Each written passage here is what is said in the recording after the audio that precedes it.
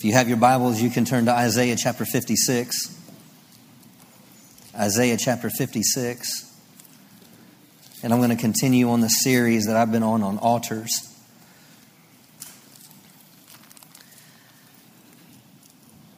You can also go to Matthew chapter 21.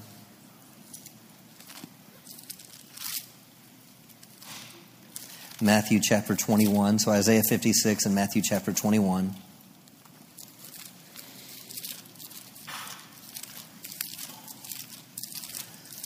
Thank you, Father. You know, this all began about 6 months ago, and we had a back modular building, and we had one of the rooms that we used some storage, and everything started with this series. You know, just coming out of that back room of storage, and I saw this altar bench back there, and this is what we had, you know, before we remodeled the sanctuary in here, and I just I couldn't get my eyes off it as I walked out, and I was like, kind of just prompted in my heart to go over and sit down, and so I went to the altar, and this altar bench that was back there, sat down on it, and I really sensed the presence of God, you know, come on my heart. I know God's presence. I know His voice. I know when He's trying to direct me into something, and I sat down, and just like I said, the presence of God came on me, and the Holy Spirit said, Justin, I want you to pastor the people of Heritage in the importance of altars. And I didn't know what that meant, and for me, I was kind of, I want to say limited in my understanding, but you know, my idea of an altar was, okay, this place that's in front of the stage at the church, and it was that piece of furniture that you kneel on and you cry on and you do all sorts of stuff and you beg God to forgive your sins and all those things. And I'm not making light of that, so please, that's not the point. But I had a religious understanding of what an altar is. And when I got into it and some of the things I just shared there in the transition, that realizing the altar is a place of mercy, and realizing in the New Testament, if you look at the Old Testament, I have to understand that Jesus is the Old Testament. People put the Old Testament aside as it's not important or there's not value in it. But you're wrong if that's your mentality. And people that don't, pastors, if they don't minister in the Old Testament or understand the New Testament, really you're limited in your understanding of the New Testament. Romans tells us that the Old Testament was written for our learning, that we might have courage and confidence and hope in the Scriptures. So the Old Testament, there's a lot of amazing things there that if we could really see it, we can really see Jesus all throughout the Scriptures. We can see Jesus all throughout the Scriptures and the reality. And so when you understand something that took place in the Old Testament, then you can understand fully what exchange is God wanting to happen? Because when we talk about having an altar, the altar just isn't a religious place. The altar is a place of exchange. It's a place of exchange. And there's so many different directions we're going to go in the weeks ahead. But I have a particular assignment, this morning on what I need to accomplish in this particular service. It may come out different than the first. It always usually does, because it's a different group of people. And so everyone is at different places in life. And so I love how the Holy Spirit will, maybe focus on one thing in one service and not the other, or it might be a totally different message. But I believe that we'll receive exactly what we need to this morning. And also all those that are watching online. And so I'm looking forward to getting into this morning. God had a desire for His house. You can have two schools of thought, and both of them can really hinder you. One, the thought is God only shows up in church. Or the other thought, the only place that you can get ministered to is if you're at church. And so there's this understanding that there's the house of God is understanding from our perspective in the New Testament that He doesn't dwell with temple made with hands anymore, but He dwells in hearts. But there's an aspect of what we call gathering together corporately that's why the word says, don't forsake the assembling of yourselves together. Why? Because there's something that happens when we come together as a body of believers, okay? So there's something important about the house of God and what God always desired and intended the house of God to be. So let's look at this in Isaiah 56 because anytime you hear a reading from a prophet, you have to understand a prophet is primarily releasing God's heart. He's wanting Isaiah to communicate to God's people that are in bondage to tell them, hey, this is where you might be, but this is my desire. And so in Isaiah 56, verse 7, for the sake of time, we'll just look at verse 7. He goes, all these I will bring into my holy mountain. What does he mean by all these? He's prophesying through Isaiah and letting them know that all these means Jews and Gentiles, meaning there's three different people groups that the Bible primarily speaks to. One is the Jews, the Gentiles, or the nations. And so we have to understand that, Jews, the nations, and the church. And so those are primary things that God's always speaking to throughout Scripture. So you have to kind of recognize who's he talking to here. Here, he's not just talking to the Jewish race, but he's talking to the nations as well, Jews and Gentiles, those that don't have a covenant with God as of yet. So he says, all these I will bring to my holy mountain and make them joyful in my house of prayer. Joyful in my house of prayer. How many believe there needs to be some joy in the house of prayer? Yes. You know, I think if there's not joy in the house of prayer, we're missing something. If there's not joy in your life, if there's not joy in you in this house, then we may need to check something. We need to tweak something. We may get a different perspective. So there should be joy in my house of prayer. It says their burnt offerings and their sacrifices will be accepted on my altar. Now, this wasn't their altar, but this was going to be on God's altar. Now, who's the altar? Jesus. So their sins is going to be accepted on my altar. For my house will be called a house of prayer for all people. See, God wants your house, and he wants this house to be filled with worship. This is his intent. But what happens is we can be so caught up with everything that's happening around us, politically, economically, socially, things happening in our families, things happening financially, so much so that we can be so focused on this that we forget what was God's original intent, for it to be a house of worship and a place where there would be his altar. Now, let's look at Matthew chapter 21. Matthew chapter 21, verse 12. It says, and Jesus went into the temple of God. So we're talking about the house of God, right? We just learned what God's heart was, is that his house would be a house of prayer. So he said, he went to the temple of God and he cast out all them that sold and bought in the temple and overthrew the tables of the money changers and the seats of them that sold doves. And said to them, it is written, my house shall be called a house of prayer. You know, now think about it. Here we have this perception that Jesus is this mild-mannered person, and he is. He operated with the fruit of the Spirit. He operated in love. He operated with kindness and gentleness and meekness. But yet comes a time where he needs to make a point. And so here he comes in and he sees the house of God not being a house of prayer. Because, I mean, he even says that. He says, it is written, my house shall be called a house of prayer, but you made it a den of thieves. You made it a cave of robbers. So here it is, a place where the house of God was supposed to be a place where people could receive goodness, receive healing, receive the voice of God, receive wisdom from God, receive forgiveness, but yet you made it a cave of robbers. You made it a place where people are being stolen from, when all the while I meant it to be a place where I could pour into them. And so Jesus came in, he's like, wait a minute, guys, this is so off the mark. This is not what God intended. And the disciples said, in one of the accounts of this, he said, the disciples remembered, it said in Psalms, the zeal of my Father's house has eaten me up. Meaning Jesus is passionate about God's house. Yeah. That's good. Thank you for your amen, Rick. I appreciate that. See, only if we could be a little more zealous about God's house like Jesus was. Now, if we look at ourselves, we look at our own selves as a house of God.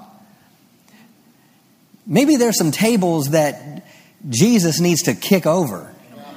Maybe there's some things in your life that are thieves. Maybe there's some perceptions and mindsets and traditions or fears or concepts or principles or things that you may have grown up thinking even about God, that maybe you need to let him come on in and kick some tables over, because all that's happening with wrong perceptions and wrong thinking is you're being stolen from. So Jesus was just tired of it. He was tired. So you're going to see me go back and forth, because we always have to put everything in perception of New Testament. I don't want to preach something to create an anchor or a chain to cause bondage. That's what religion is. Religion means to return to bondage. Yep. Come on. That's what it means. Go back to legion, bondage. So I don't want religion. I don't want to give you religion. I want to give you something that's going to cause you to operate and walk free. And so in my life, over 28 years, there's some seasons where Jesus, the Holy Spirit, the Word of God, I would read something and say, man, kick that table over. And realizing that it was a wrong perspective, and really it was shortchanging me of what God had for me. I think of when I was, some of you heard my story, and growing up, I grew up in a Christian home, had a great parents, but yet it wasn't real to me. And so I had all these understandings or ideas of what I wanted to do and not what my parents thought I needed to do. But yet deep down in here, I knew that, that I was called to ministry. You heard me tell the stories, smoking weed and passing a blunt and saying, hey, I'm called to be a preacher. And it's like, and my friend's like, I can see that. Where did that come from? I don't know. But there was something that God planted on the inside of me, but yet there was a part of me. I had when I was 17, I went to a church service, and actually it was awesome because this minister reached out and sent Annette a message, and here I am, 17 years of age, 2 years before, I had that encounter with God in my sister's living room. And, I'm in that service and I'm sitting kind of where Austin is right there, but a few, man, I'm like, which one is which? I'm sorry. I was like, you're messing me up here. I was sitting kind of where she is, and I'm sitting there, and the minister's there, and he operated in this, in like the prophet gift or whatever, and I remember coming into that church, and I didn't like going to my mom's church because I could feel something different at that church. It was like, this is weird, but there's something here that's real, and I don't like it. My flesh doesn't like it. I don't like it. And I remember sitting there, and all of a sudden I go, I'm walking, and I'm kind of like going to the side. I don't want him to read my mail and tell everyone what I did last night. And I'm thinking, and all of a sudden if I don't look at him, then everything will be okay. So everywhere he went, I looked a different direction. And all of a sudden I'm just going to be real spiritual, and I'm just going to, and I wanted to like kind of crawl under the thing. And all of a sudden he walks down. I didn't see him walk down the aisle, and I'm looking that direction, and I could hear him because I knew he was getting closer. And all of a sudden he must have walked in the aisle, and I'm looking that direction. And all of a sudden I turn back and look at him, and he grabs me by my neck.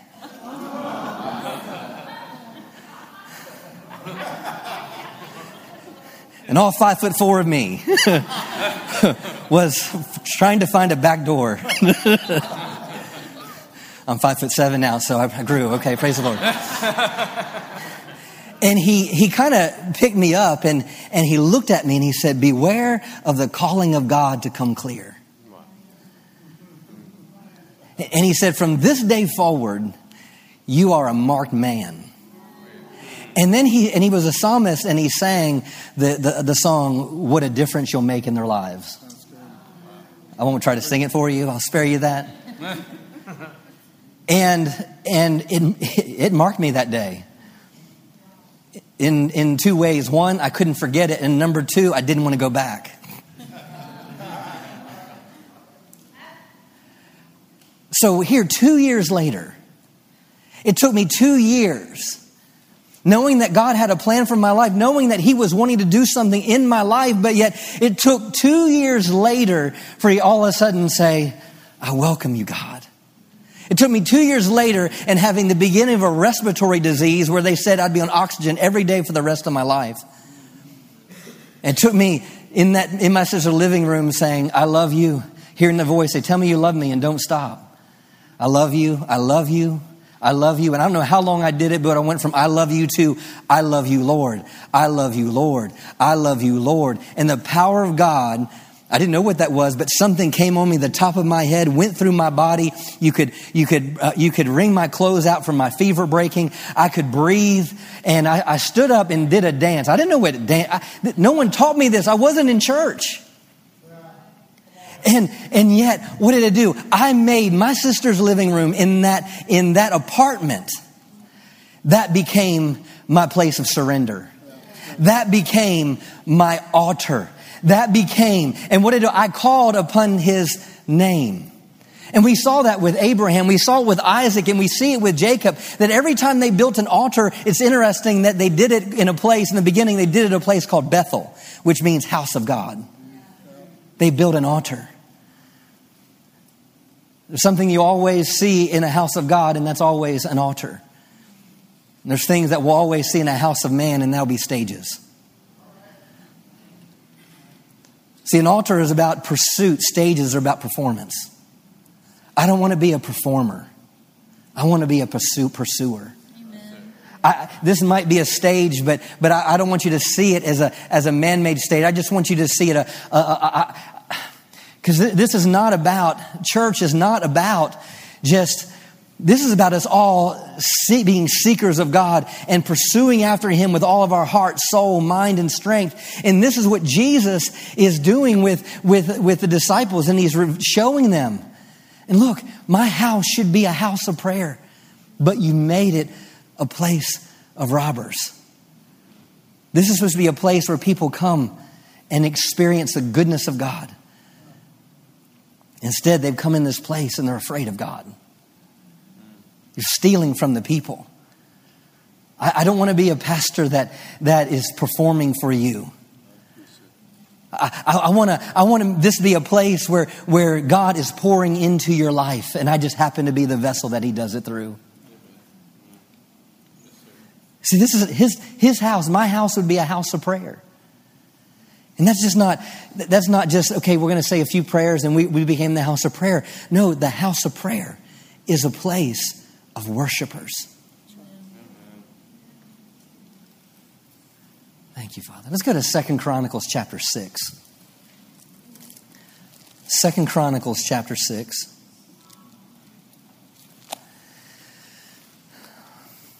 While you're turning there with altars, something interesting about the house of God that Jesus was referring to is that very house, I believe, for the most part, at least in this area there. David. We know David in the Old Testament. David desired to build a house for God. Up to that time, the temple was always movable. They moved it in the wilderness. The tent of meeting is what they called it. But it finally got to a time with David where he was saying, I want to build my God a house. But God said, you can finance it and I'll give you the plan for it. And I'll give you the blueprints for it, but you can't build it because you have blood on your hands. And he says, Solomon, your son's going to build it. And I'm just going to just talk out of my heart for a moment, and we'll get to 2 Chronicles 6. That David is wanting to build God a house, but he needed land for a house. He needed a place for this temple that Jesus was referring to. And here he is wanting this temple, and there's sickness and there's a plague that is hit God, that hit the people of God, because David really stepped outside of what he was supposed to do. And God said, I don't want you to number the people, but he numbered the people. Why? Because David was like instead of trusting God, he wanted to see if they had enough people to see if they could defeat the enemy. God was saying, don't number the people, just trust me. See, so often we look at our situation and try to figure it all out when we just need to trust God and let him do it. So it wasn't about, so what happened, there was a plague that came in and was killing the people, and David sought the Lord and said, what do you want me to do, God? What do you want me to do? And God says, I want you to build an altar. And he goes, but I don't have a place to build you an altar.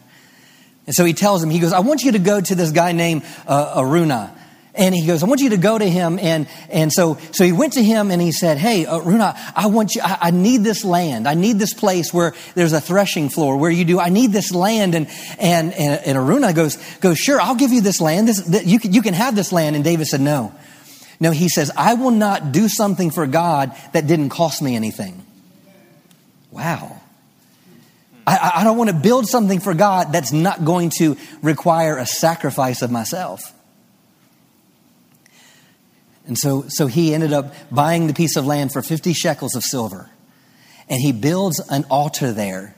Now it's interesting. The moment that he builds this altar where the future temple of God's going to be, the plague stopped. The plague ceased. The sickness and the disease stopped. All based on what? Building an altar to God. Giving God place in the situation. Amen. So he goes on and he has the plan. He goes and has the plans for it. He communicates those plans to his son. And so they build this house. They dedicate the temple. And first, before it all starts, they go in and he goes, I want you to send all the priests. It was 120 of them. They were singers. They were trumpet players. There were all sorts of people. It was 120 of them. They were all from different backgrounds and different divisions. Say different divisions. See, we have to stop with any divisions in our church. We have to, there's so many divisions that our world tries to place on us, whether it's culturally, financially, whether it's race, whether if you're masked, no mask, vaccinated, unvaccinated. And we get in these huge arguments, and all that is doing is tearing down division. The house of God is not that. And my bottom line is you just follow the Lord. Follow the Holy Spirit. But I have to keep, Rick has always communicated the main thing, and the main thing is him. So they send these worshipers out before them, and they go in and they say, for the Lord is good and his mercy endures forever. Then what happened is the presence of God came down. And this is also, if you read it in chapter 5, it says, it was to the west of the altar. And here they are worshiping God. The presence of God comes in so much so, Terry, that the priests couldn't even stand. People ask me questions of when people fall down or, when you lay hands on them. And I thought it was weird before I knew God. I thought, yes, it definitely is strange on the outside looking in. But when it happened to me the first time, I was fighting it. I was, no, I'm not doing that. I'm not going to, no, sir, not happen to me. And then, man, it hit me when I least expected it. Man. What is it? It's the heaviness of God's goodness that comes on you that you can't stand up, so to speak. And that's really what the atmosphere was like. So in the midst of that presence, I want us to read what happens. Then said Solomon, the Lord has said that he would dwell in the thick darkness. But I have built a house of habitation for thee and a place for thy dwelling forever. And the king turned his face and blessed the whole congregation of Israel. And all the congregation of Israel stood. And he said, blessed be the Lord God of Israel. Now listen to this. Who hath with his hands fulfilled what he had spoken with his mouth. This is what he's saying. To my father David. So he's saying, this is to my father David. Meaning everything that God's spoken to my father, God did it with his hands. And I'm going to talk about that next week. Verse 5, it says, since the day that I brought forth my people out of the land of Egypt, I chose no city among all the tribes of Israel to build an house in, that my name might be there. Neither choose I any man to be a ruler over my people Israel, but I've chosen Jerusalem, that my name might be there, and I've chosen David to be over my people Israel. Now it was in the heart of David my father to build a house for the name of the Lord God of Israel. Okay, hold on to that thought. Now, you don't need to turn there, but I want to... Back in Matthew chapter 21, Jesus says, my house should be a house of prayer. After that, the Pharisees, the ones standing there, it said they saw all the wonderful things that he did. First, it says once he cleared everything out, it said first, the blind and the lame came to him. They came to the altar. And it said, and he healed them. And then it says that all of them that were there saw the wonderful things that he did and said the children were worshiping and praising him and said, Hosanna, Son of David. Hosanna to the Son of David. The Son of David. Well, we know who's the Son of David? Solomon. But we also know that Jesus came from David. So I'm just want you to see this without taking a whole lot of time. So get a picture of this. Now back to this, Solomon. David can't build the altar, the tabernacle, but his son Solomon can. If you go down to thank you, Father. Go to verse 12. And Solomon stood before the altar of the Lord in the presence of all the assembly of Israel, and he spread forth his hands. Now listen to this. For he had made a bronze scaffold, 5 cubits square, 3 cubits high, and he set it in the midst of the court of the temple. Upon it he stood, and he knelt upon his knees before all the assembly of Israel, and spread forth his hands towards heaven. And he said, O Lord God of Israel, there's no God like you in heavens or in the earth, keeping covenant and showing mercy and loving kindness to your servants who walk before you with all their hearts. Now get a picture of this. Here, Solomon, here the glory of God fell with all the priests that were there. He's coming to God. He built an altar. So this altar is 7.5. This is 9 feet. So it's 7.5 by 4.5 feet.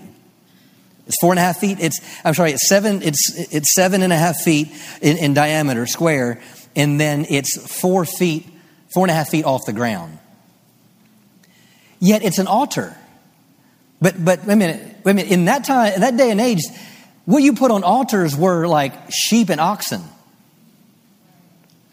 Something's changed here. He's like, wait a minute. And this is what I believe, it's the second time we see a human on an altar. The first time we see Abraham took up Isaac. But in this, it said that he built this altar, and it said what he stood upon it, and it said, and then he kneeled.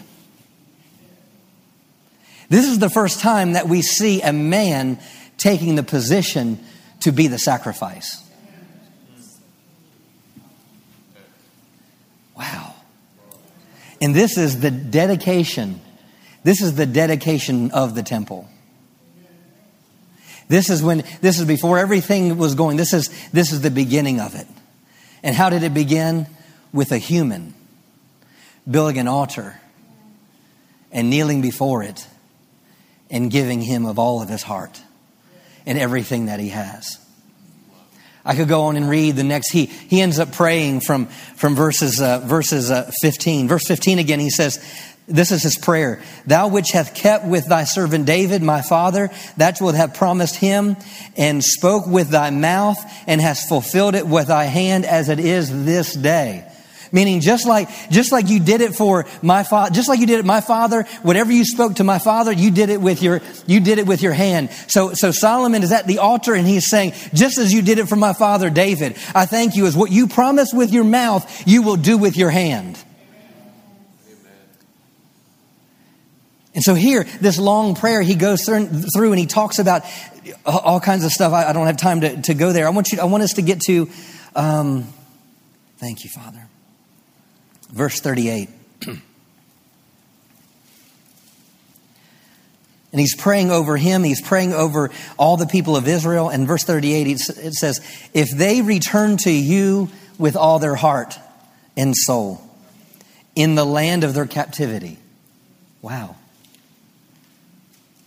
If they return to you with all their heart and soul in the land of their captivity. This goes back to what Annette transitioned with. Giving permission.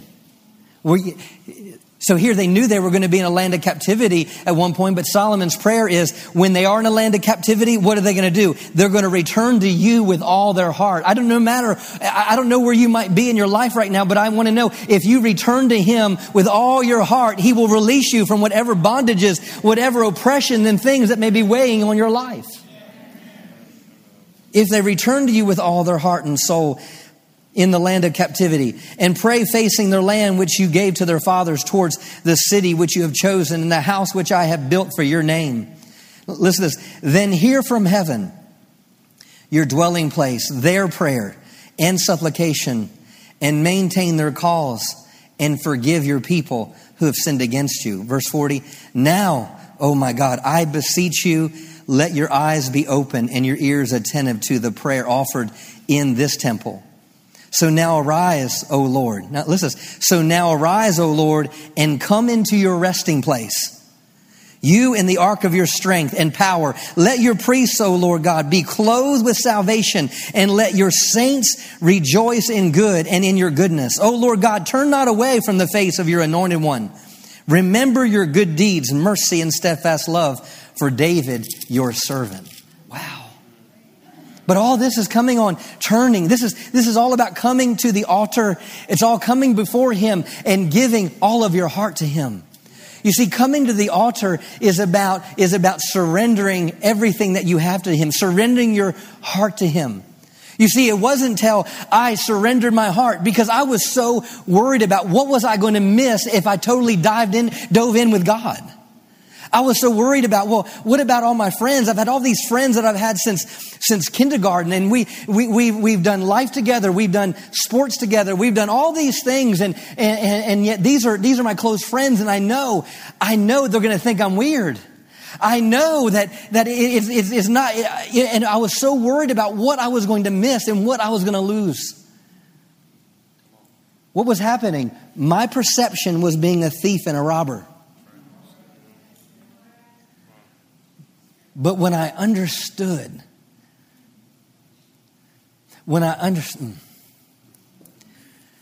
he finished praying. Now listen to this, chapter 7, verse 1. Remember, he asked him to come down. His request was come down. Was verse 1 say, when Solomon had finished praying, the fire came down from heaven and consumed the burnt offering and the sacrifice. And the glory of the Lord filled the house. The priest could not enter the house of the Lord because the glory of the Lord had filled the Lord's house. And when all the people of Israel saw how the fire came down and the glory of the Lord upon the house, they bowed with their faces upon the pavement and worshiped and praised the Lord, saying, for he is good, for his mercy and loving and kindness endure forever. I'm a living testimony that I can bow down before you all right now in testimony to his goodness. When I totally brought myself to the altar at that apartment, my sister's apartment, getting down and on my knees and declaring that he is Lord of my life, declaring it in what happened when I cried out to him at the altar, what happened? The fire of God came down. I didn't know what it was at that time, but it was the fire of God that came down on my head, and I felt like I was on fire. It pushed out every sickness. It pushed out disease. It pushed out hopelessness. It pushed out everything that had been holding me back. It was released out of me in that moment, but I first had to give him permission by making him an altar, bringing myself as that sacrifice. It's not about what you do on the outside, but it's what do you do when no one else is looking? Where is your heart when no one else is around? Yeah, I could have gone to church and tried to perfect my Christianity by coming to a front eventually. But it was that encounter that had in that personal time with God and giving Him permission that totally His presence came into my life and changed me from the inside out. I'm not preaching religion to you. I'm preaching my experience. I'm preaching what happened to me personally. This isn't some fairy tale book to me. Man, it is life to me. It's changed His word in my life, His presence in my life, surrendering things in my life. I had a chip on my shoulder. I was angry at people. But when I came to the altar, there was things on the inside of me where all of a sudden I think different, I see different. But it took me yielding to Him. Let's go to Isaiah 57 and I'll start closing. Callie, can you put up Hebrews chapter 13, verse 15, please?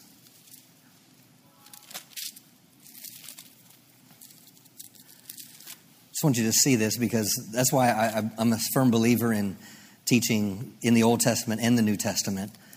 Just if you teach in the Old Testament, just make sure you see it in the light of New Testament revelation.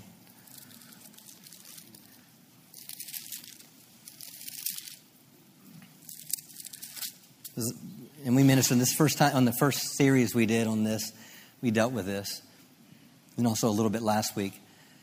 Talking about we have an altar, that's actually verse 10, but you get down to verse 15, talking about through Him. Therefore, let us constantly and at all times offer up to God a sacrifice of praise, which is the fruit of lips that thankfully acknowledge and confess and glorify His name. Now let's read here in Isaiah.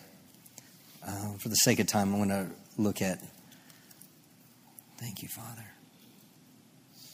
Let's look at verse 15. It says, for thus says the high and lofty one. I'm reading the Amplified.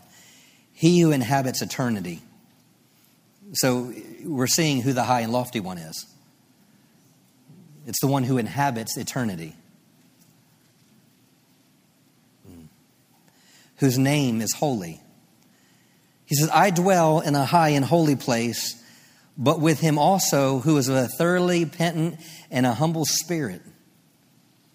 Now listen, whose name is holy, I dwell in a high and holy place, but with Him also who is of a thoroughly repentant and a humble spirit, to revive the spirit of the humble and to revive the heart of the thoroughly repentant. Meaning I'm not just dwelling in eternity all by myself. But His desire is to dwell with eternity with all those that have a humble heart. Wait till you see that, because this gives us the heart of God. Verse 16 says, for I will not contend forever, neither will I be angry always. For if I did stay angry, the spirit of man would faint and be consumed before me. Meaning if I really stayed angry with Justin, he would be nothing but a vapor by now. If I really was angry with Terry, you don't have a chance, my brother. And then he says this. He says, you be consumed before me. Now listen to this. And my purpose in creating the souls of men would be frustrated. Meaning, if I consumed Ryan and I destroyed Ryan, then I miss out on why he's here. Every single one of you in this place, you have a purpose and you have a destiny. That's why the enemy comes to steal, kill, and destroy. Why?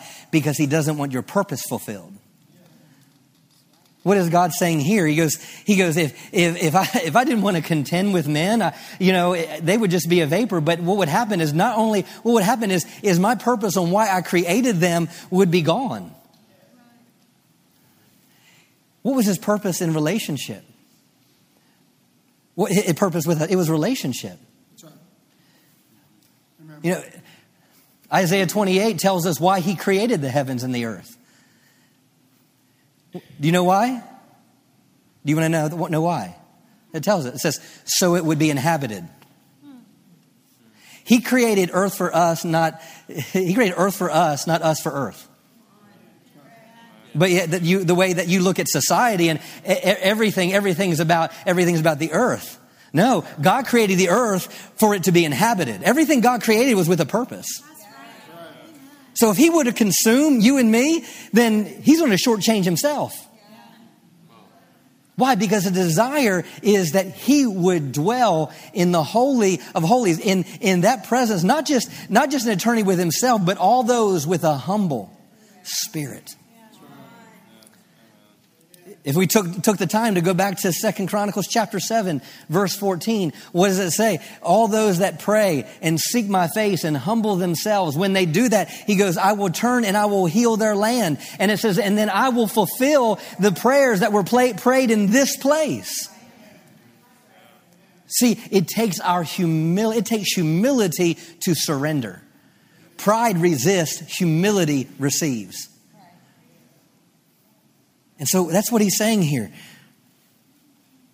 My purpose in creating the souls of men would be frustrated. Because of the injustice of his covetousness and unjust gain, I was angry. He's talking about Judah. This was God's people.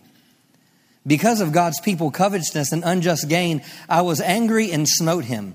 I hid my face and was angry, and he went on turning away and backsliding in his own way, his own willful heart. Verse 18, but I have seen his willful ways, but I will heal him. Wow. Meaning I've seen man's heart towards me, but what? I'll heal him. No matter you turn your back on him, no matter what you need to understand that God never left you. God never leaves us. He's always right there. He's always right there with open arms. He's always right there. Until this dispensation of grace is over, he's always going to be right there. He goes, even though they turn their back on me, he goes, yet I will still heal them. Woo. Wow.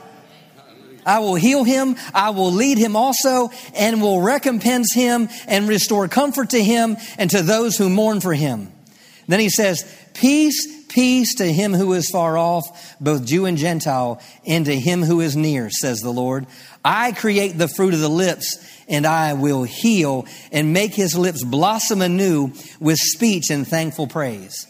What was Hebrews talking about? This. And what is this talking about? Those that would come and surrender to the altar. Because when you surrender, you open yourself up for his hand to heal. You open his hand to recompense, his hand to restore, his hand to bring peace. Everything Jesus came to do, it was to bring peace. To bring us to a place what God's purpose was. And that was relationship.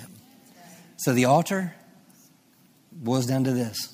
It's all about surrendering to his plan. And that plan is his relationship. We surrender to that plan. He restores. He recovers. He brings recompense. He brings abundant overflow. He pours in the goodness. Hallelujah. Thank you, Father. Hallelujah. So the altar, it's not just this religious concept, but it's a place that we need to really bring ourselves on a daily basis. You see, the word says, humble ourselves under the mighty hand. 1 Peter chapter 5, I believe James chapter 4, I think. Humble ourselves under his mighty hand, and what? He exalts us. He exalts us. We have to stop putting faith in our faith. Stop putting faith in our ability and all that we can do and the things that we can accomplish. How much education we might have and what our background. I'm not against any education. I'm not against those things. But bottom line, as a believer, my success will come out of my humility. And the altar is all about surrendering to that place of humility. Do you receive that this morning? Hallelujah. Stand to your feet. Hallelujah. Thank you, Father. Hallelujah. Thank you, Jesus. Oh, Father, we thank you for the richness of your word. And we thank you that you are leading us as a church in understanding the importance of an altar. Hallelujah. So all of us are at different places in our life, and just right where you are. Maybe you're watching at home, watching what way of internet. Just right where you are, whether here or there. Make where you're standing an altar. It's not about what I see on the outside, or how vocal you could be, or how many tears that you may cry, or that's not the point. The point is God's after your heart. He's out for your heart. God desires to do great things in each one of our lives. But it all begins with humility in this life of surrender. Yeah, I surrendered my life January 23rd of 1993, but you know what? That wasn't the last time I had to surrender. I had to surrender other things. I had to surrender attitudes. I had to surrender my mistakes. I had to surrender fears. Every week there's things that the Lord says, you need to give that to me. That's what a living, breathing relationship with heaven is like. It's not just this, okay, I said a prayer and then I go on my way. No, it's knowing that He wants to have personal relationship with you. Thank you, Father. Hallelujah. And when you surrender, I'm telling you, His glory, His presence will come in the room. Maybe you need to surrender. There's some people in our church family that are battling coronavirus right now. I'm not saying that this has nothing to do with, this has to do, Lord, we give this to you. We're not the healers. You're the healer. Sometimes we ask I've heard people ask the question, well, why did this sickness come? Or why is that happening? And why is this happening? You know what? It doesn't matter. It doesn't matter where it come from and how it got there. The bottom line is this: Jesus paid for it at the cross.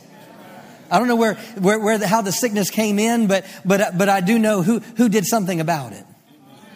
But you know what? We have to give it to Him. Lord, we give you every symptom. We give you the pressures. We give you our land. We give you our nation. Father, we give you every thought and intent of our heart. We give you all that we are this morning. We give you the mistakes. We give you our shortcomings. We give you the things we've done. We give you the things that we may have done or said to other people. We release everything to you today.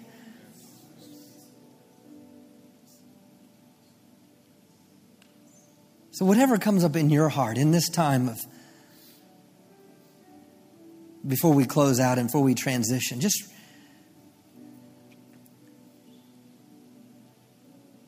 surrender things to Him.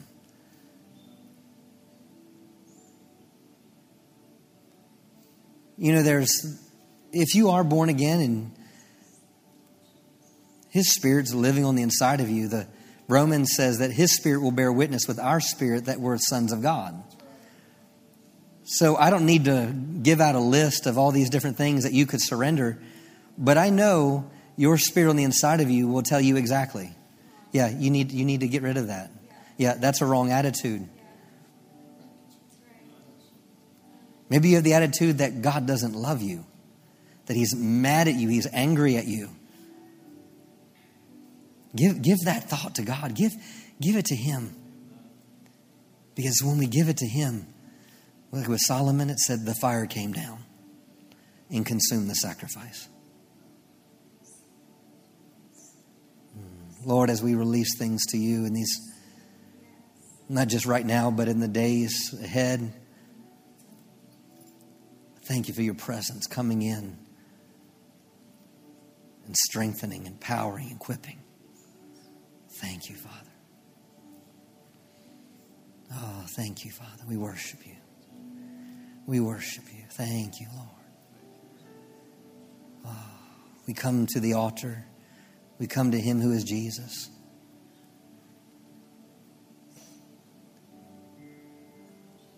We constantly, and all times thankfully, and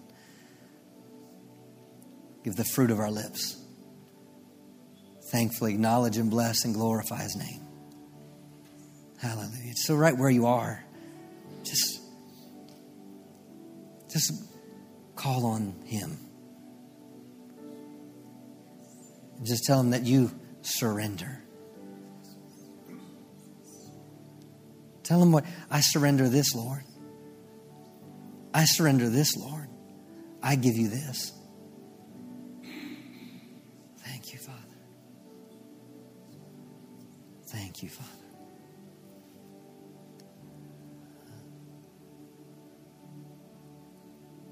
Hallelujah. I just sense the Holy Spirit just moving over this place. Thank you. Remember, the altar is also a place of exchange. Our weakness for his strength. Our sickness for his wholeness. His peace for our confusion. We give it all to you. We give it all to you.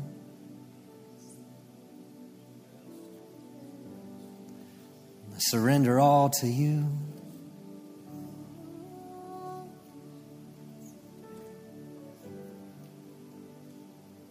I give it all to you.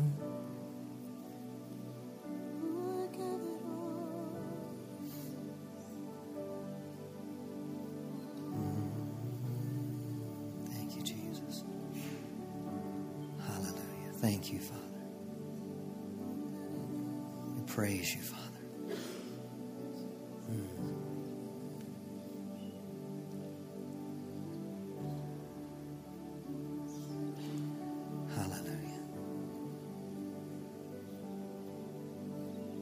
Maybe you're here today and you never made Jesus the Lord of your life.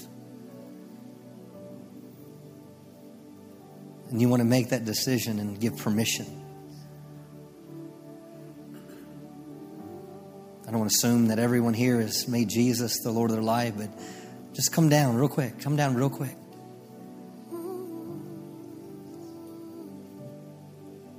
Oh, the things I've got to see, the things I've got to do, but all begin with a surrender. And even Annette said what I said a couple weeks ago, just that there's something more than where you are right now. In the degree of that more, a lot of times depending on our surrender.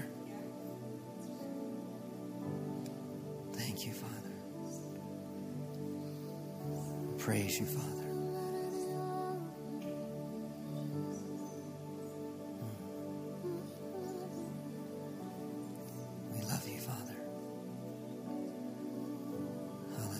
Thank you, Lord.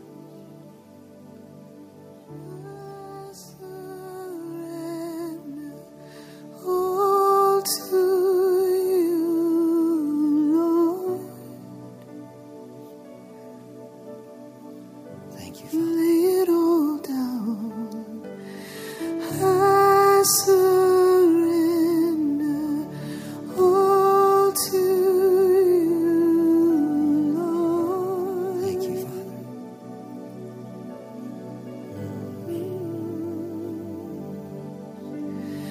I surrender all to you, Lord. Thank you, Jesus. Lay it all down. I surrender all to you, Lord. Hallelujah. He loves you so much. The altar is a place of mercy. And prayer is that you would know the lengths and the depths and the heights of that love that He has for each one of us, the love that He has for you. So it's not just a thing in the service, but it has to become a continual thing. Hallelujah. Hallelujah. Thank you, Father. Hallelujah. Thank you, Father. Annette, do you have anything? Do you have anything? Pastor Carla, do you have anything? Thank you, Father. You know, Pastor Justin, when we begin to surrender, I'm still here a year and a half. I've lived in Kenya for over 30 years. And boy, if I had to surrender, I've missed Kenya. I've missed the kids we're raising in the orphanage. I've had 4 dreams. All 4 said, stay. I've really had to surrender. I don't know what all that looks like. But Pastor Justin, that was wonderful. Surrender means you're going to face the unknown. I can say my time here has been, especially for a year, surrendering. Because I've set dates like, now Lord, I'm planning on returning in October. This is 2020. What do you say about that? Or, I'm planning, Lord, in returning in February.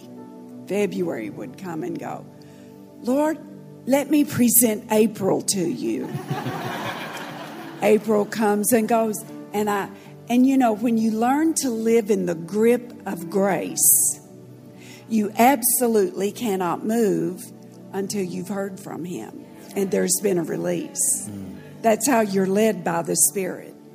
You're in the grip of grace. But Pastor, what I can say, and this was so good today, it's where I've been, but you brought so much light, is that when you surrender, you face the unknown.